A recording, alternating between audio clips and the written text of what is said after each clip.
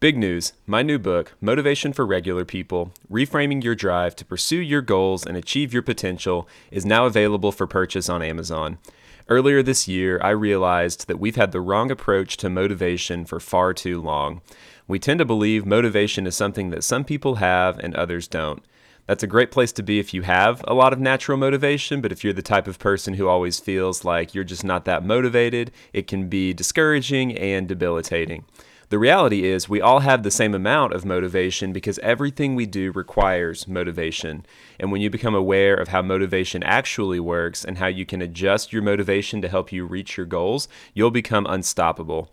This fresh perspective is what led me to start this podcast, and it's the exact concept I unpack in detail in my new book. Grab a copy and join me on a journey to discover how motivation actually works, learn what truly motivates you, and discover how you can align your motivation in a way that helps you reach your potential and accomplish every goal.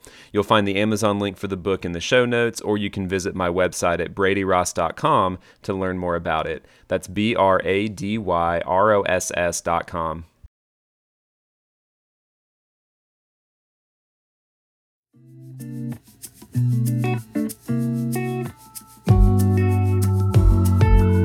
Hello and welcome to the Motivation for Regular People podcast, where you'll find all the inspiration you need to start, continue, and finish the goals that matter most to you. I'm here today with Lauren St. George. Lauren grew up in South Africa. She now lives in the States. She helps people through coaching, and she has a strong interest in creativity, which is what we're going to spend some time talking about here for a few minutes. Lauren, great to have you on the show. Oh, hi. Thank you so much. Glad to be here. Absolutely. Yeah. What Lauren is not sharing is that this is our second recording. The first one, we were about 5 minutes in just now, and my internet crashed, which has not happened the entire time that I've been doing the show. But we're warmed up. We've had some good conversation now, and I'm even more excited for what Lauren's going to share with you. So, Lauren, we were talking before about creativity, and you mentioned something that sparked my interest. You said that creativity is something that people often misunderstand. And so I'd love to hear a little more about where we often get creativity wrong and maybe what a better interpretation would look like. Absolutely. Thank you. So oftentimes, I think when you ask people, do they consider themselves to be creative? They think about, can they draw? Can they paint? Can they play a guitar? And that is artistic ability. And while creativity is used within artistic ability, the two are two different things. And ultimately, we're all creative because creativity is about problem solving. Which we do on a daily basis within our lives, even when we're not thinking about it. So I would argue that yes, you are creative. Everyone is creative, but it is a muscle like anything else. And the more you train it, the more you build it up, the better you will be at problem solving and at thinking about things from different perspectives. But it is something that's innate within all of us. Mm-hmm.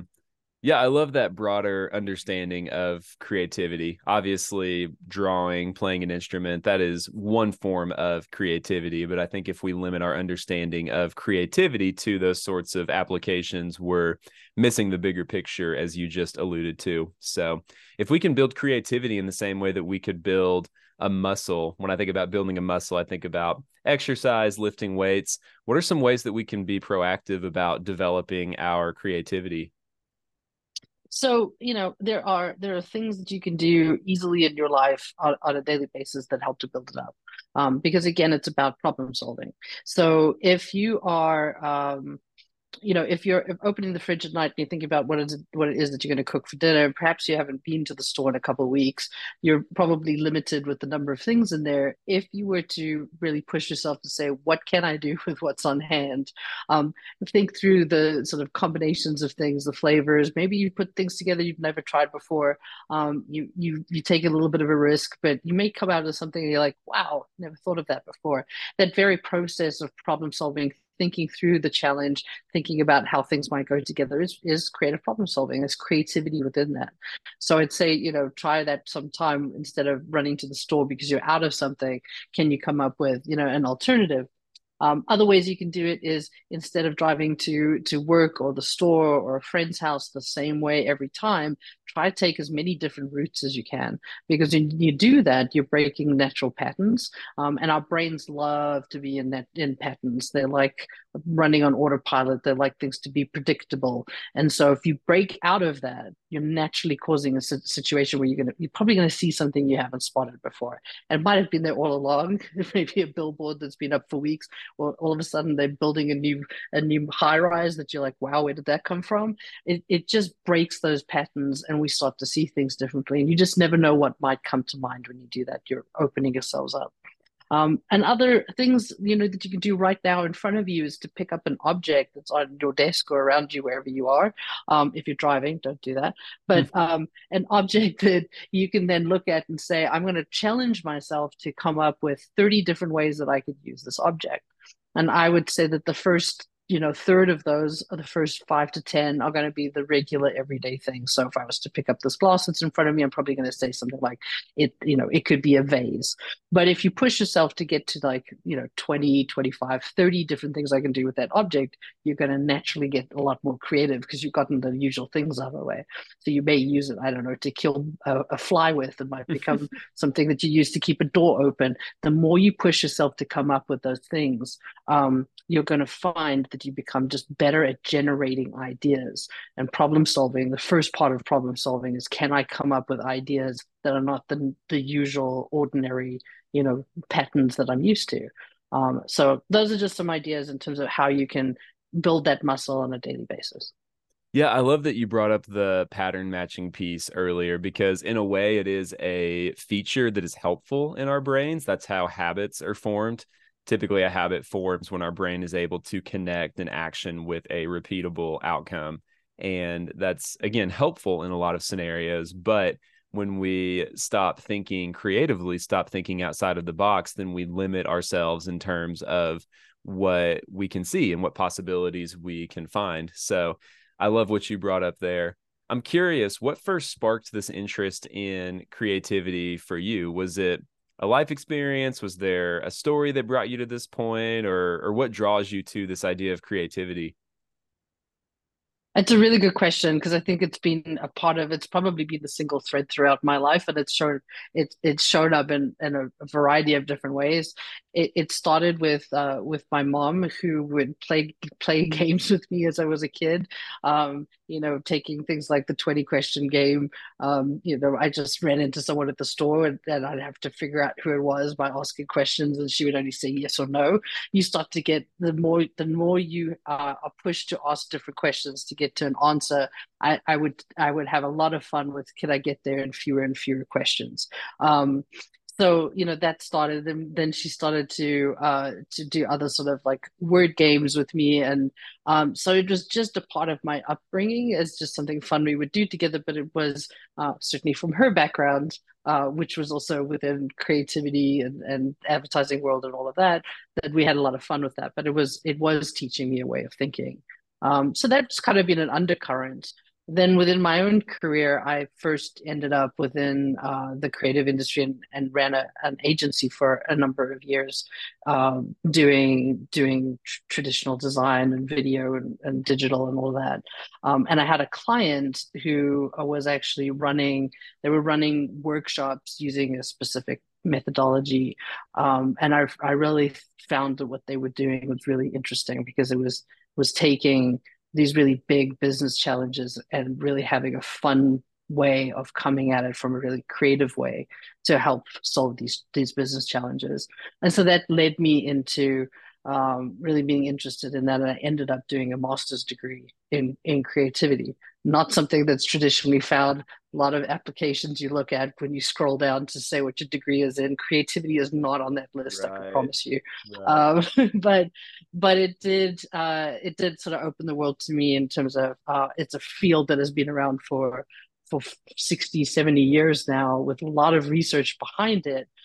So it's not just silly activities for fun's sake, but really there's a lot of brain science behind how you can help people to take a natural process of creative problem solving, and really put activities and a framework around how you can get people from from a place of uncertainty and not knowing to having, an idea and a solution at the end. Mm-hmm. Yeah, that's so good. So one of the things I'm thinking is you're talking, and this has to do with motivation, but I think it applies to creativity. So anyone who's listened to the podcast knows what I believe about motivation. I believe that motivation is something that we all have to the same degree, but we all use it differently. And I believe we all have the same amount because everything that you do requires motivation, whether that decision is good, bad, or indifferent. And I'm wondering, obviously, we perceive some people as being more creative than others, but based on what you've done with creativity, do you believe that we all have that same capacity for creativity? I do believe we all have the same capacity for creativity, and I think it really comes from um, I think that there's a fundamental principles to creativity, and if we embody them, we're going to be more creative. So it's simple things that we can start to embody today. One of them is comes out of the improv world, and that's having a yes and mindset. So yes and in improv.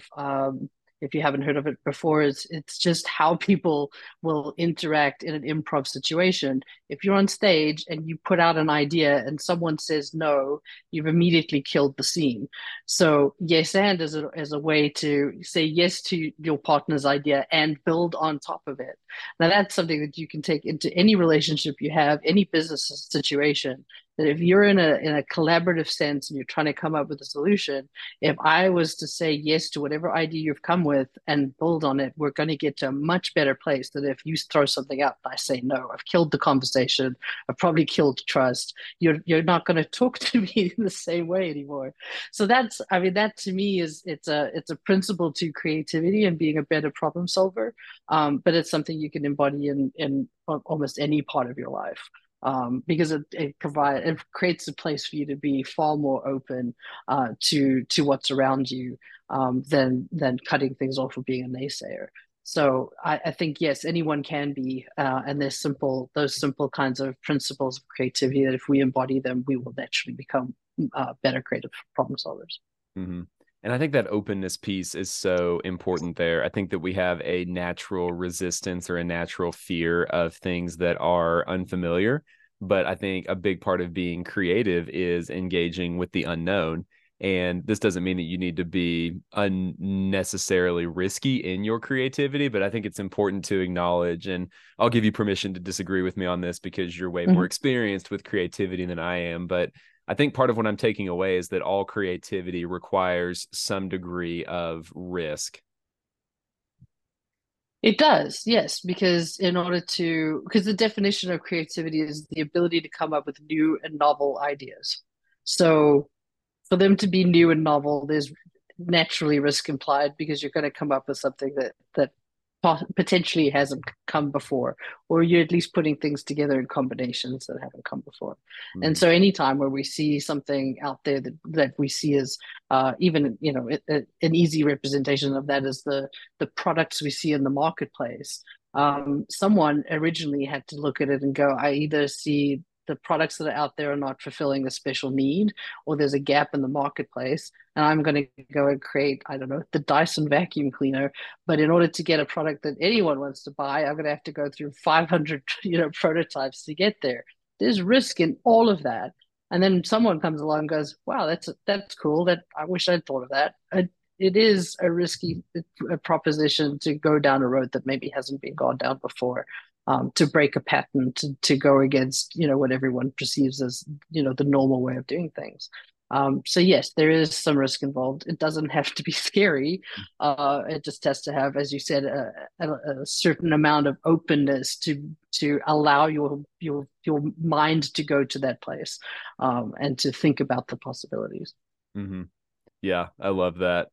So one of the things that you do in your coaching is you help people get unstuck. What role does creativity play in getting unstuck? It plays a huge part in it again because getting out of a place of feeling stuck is to again break the patterns that you're in, and to do that, I think you've got to come at a challenge from a different perspective. And so creativity, I think, so, and the activities that I use within coaching are designed as a way to get people to think differently. And when you can do that, you hopefully can come up with. Oftentimes, I find it's one statement that's been made or one question that's being asked that will have a trigger effect in someone's head, and all of a sudden they're like, "Oh, well, why didn't I think of that before?" I do believe that for many people, the answer is within. It's just helping them get to it. Yes, absolutely. Yeah, that's a fundamental belief of my coaching as well. A lot of people don't know what they already know, and that's why working with a coach can help draw that out. It's not that they're creating something that isn't already there, but they're making you aware of it in a way that is very empowering. So that's good. Yeah. So you talk about breaking patterns and how, in order to get unstuck, you have to think in new ways and break those patterns. And I think that's so relevant. Everybody knows the saying, insanity is doing the same thing over and over Mm-hmm. again. And so what I hear you saying is that you're not going to get unstuck by doing the same things that got you stuck. You're going to have to do something different, which requires this creativity piece that we've been talking about. It does. It takes looking at things from a different perspective, and so I think coaching, as I'm sure you know as well, is one way of doing that. You can keep asking yourself the same question and get the same results over and over again, or you can open up your world to other perspectives, and which is why I like doing some of mine as group coaching, because you have a lot of different perspectives then in the room, which kind of opens it up to even more opportunities. Mm-hmm. But yeah, we're animals of habit, and our brain is created that way. Our original reptilian brain, or our primitive brain, you probably heard it called both, was created as a safety. It's where our fight or flight lives. And so, if you perceive something as being threatening, fight or flight is going to kick in, which is usually when we say no to ideas, we cut things down because we're not being chased by woolly mammoths anymore. So it's anything that we perceive as being dangerous or threatening to what our brain likes is, again, patterns, autopilot, keeping things safe. And so, yeah, you got to take the risk of breaking out of those patterns, and looking at things from a different perspective. I think it is helpful when you know your brain's doing that, though. If you listen out for that internal voice, that when it sees something that's new and might be threatening, which is usually change, right? Any kind of change would be seen as that. If you at least are listening out for that voice and going, well, really, do I feel that way? Do I really think that that's not a good idea, or that just the sort of like the first line of defense, that little voice in my head coming forward first? Mm-hmm. Yeah, that awareness is huge. There's a Brene Brown quote that I share often. She's speaking in the context of emotions, but I think it applies a lot of other places as well. She says, if I can't name the emotion, it has power over me. When I can name the emotion, I have power Mm-hmm. over it.